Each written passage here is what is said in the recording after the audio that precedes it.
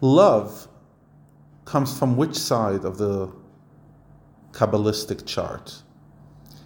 We spoke about on the right is always the loving side. Chochmah, Chesed, Netzach.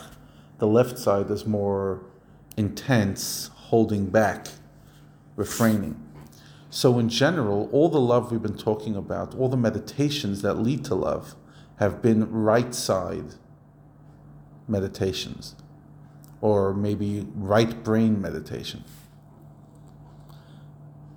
symbolized by the Kohen, who's on the person of kindness. He's on the right side. But there's a different kind of love which comes from the left side. The left side usually is closer to awe, reverence, discipline. But interesting, on the left side we have Gvura, right? Chesed's on the right, Gvura is on the left. Gvura means strength. We usually translate strength as discipline. But strength means literally strong. In other words, in some ways, the left side can be stronger in its intensity than the right. So if you could channel the left energy into love, you could have a more intense love than even on the right. And this is called the clinging or longing love, a longing for closeness. What is this?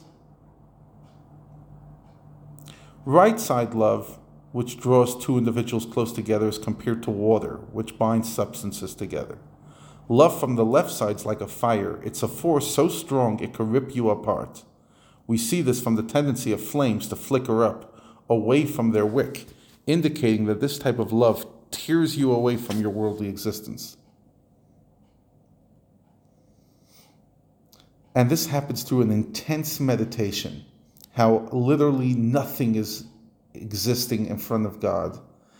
But it's a meditation that doesn't lead you to cleave to God in a regular loving way, but rather it turns you on fire. This soul will ignite and become a flame. It's the fiery love, flaming fire, that literally, just like a fire tries to detach itself from the wood that's holding it down, so too, it's almost like you want to break out of your body. And this comes from an intense fire of your godly soul. And through that love, you come to a thirst for God, not out of a feeling of distance caused by sin, but simply you want to get closer to God. In other words, this level of love is not for the average Joe Schmo. It's not for me. Yet. Please God, one day. Because at this current state, I'm returning to Hashem from a place of sin. So all the meditations and the reflections we've been talking about in the previous chapters are more up my alley. This is a person who is not in a space of sin, the level of a tzaddik, and they are on absolute craving and lust and passion to unite with Hashem. And he says, this experience, in the words of the Tanya, cannot be explained properly in writing. Only every person with a wise, understanding heart, who thinks about the matter and delves deeply to connect their da'at and their bina to our God, will find goodness and light hidden in this intellectual soul, each according to their own capabilities.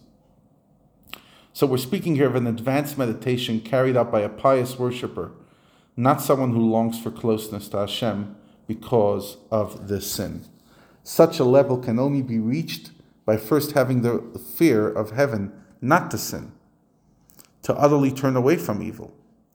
There's no situation of separation between us and Hashem, and only then can we have this love. But the question is, what's the point of this love? Will it lead me to break out of my body or lead me to become a better person in this world? And that we will discuss in the next section and the conclusion of chapter 50.